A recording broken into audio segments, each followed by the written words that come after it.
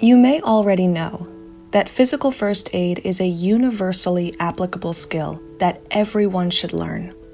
It can be applied by a friend, family member, coworker, even a frontline manager at the workplace. When applied well, it can reduce acute physical stress and even save a life. But what about acute psychological distress? Well, just as there is physical first aid, there is something known as psychological first aid. In fact, the editors of the prestigious magazine Scientific American have asserted that all people should be trained in psychological first aid. Hello, I'm Andy Everly, host for the ICISF Quick Tips series. In this installment, we look at the international standard for assisting people in acute distress. Psychological first aid, or PFA for short, has been endorsed by the World Health Organization, the American Psychological and Psychiatric Associations, and the Red Cross. To learn more about psychological first aid, let's speak to Dr. George S. Everly Jr. He is the author of the book The Johns Hopkins Guide to Psychological First Aid and is considered one of the world's foremost authorities on PFA. So, what exactly is PFA? Well, psychological first aid, or PFA for short, is a supportive and compassionate presence designed to reduce acute psychological distress and even facilitate access to more advanced support if it's required.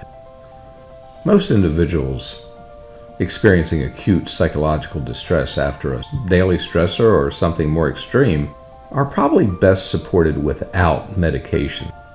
In fact, research spanning about 100 years has shown PFA to be an effective, supportive intervention.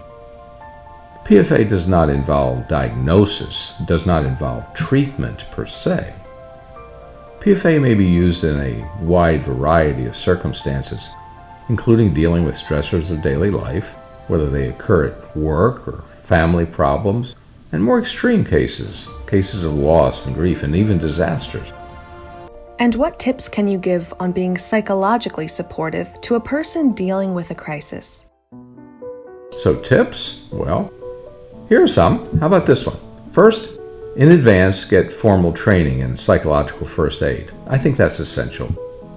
Don't trust your glib communication skills and don't merely hope for the verbal Hail Mary. Training is essential. Second, be a compassionate presence. Let the person know you're there to help as best you can. And if you cannot help, well, you'll do your best to find someone who can. Third, listen empathically. Listen non-judgmentally to the person's story. Let them vent. Remember to let the person tell the complete story.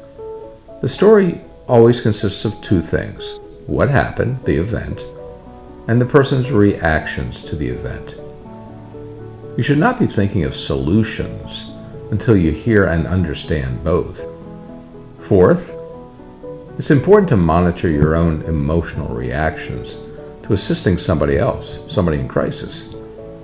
The failure to do so can lead to your own distress, perhaps in the form of sadness, anger, frustration, even resentment, which can, over time, lead to burnout. Fifth, resist the temptation to provide a quick fix. When problem solving, help the person separate the objective problem from their subjective emotional reaction to the problem. They may not always be able to control the event. Some things just can't be undone, but they can always control how they react to the event. Sixth, attempt to identify resources the person may have that are already available to them. When it comes to psychological issues, most people don't want to be rescued per se. I think what they want is help rescuing themselves. So what can you do to help re-empower people? And seventh, work with the person to identify external resources that may be of value addressing the crisis or the reaction to the event.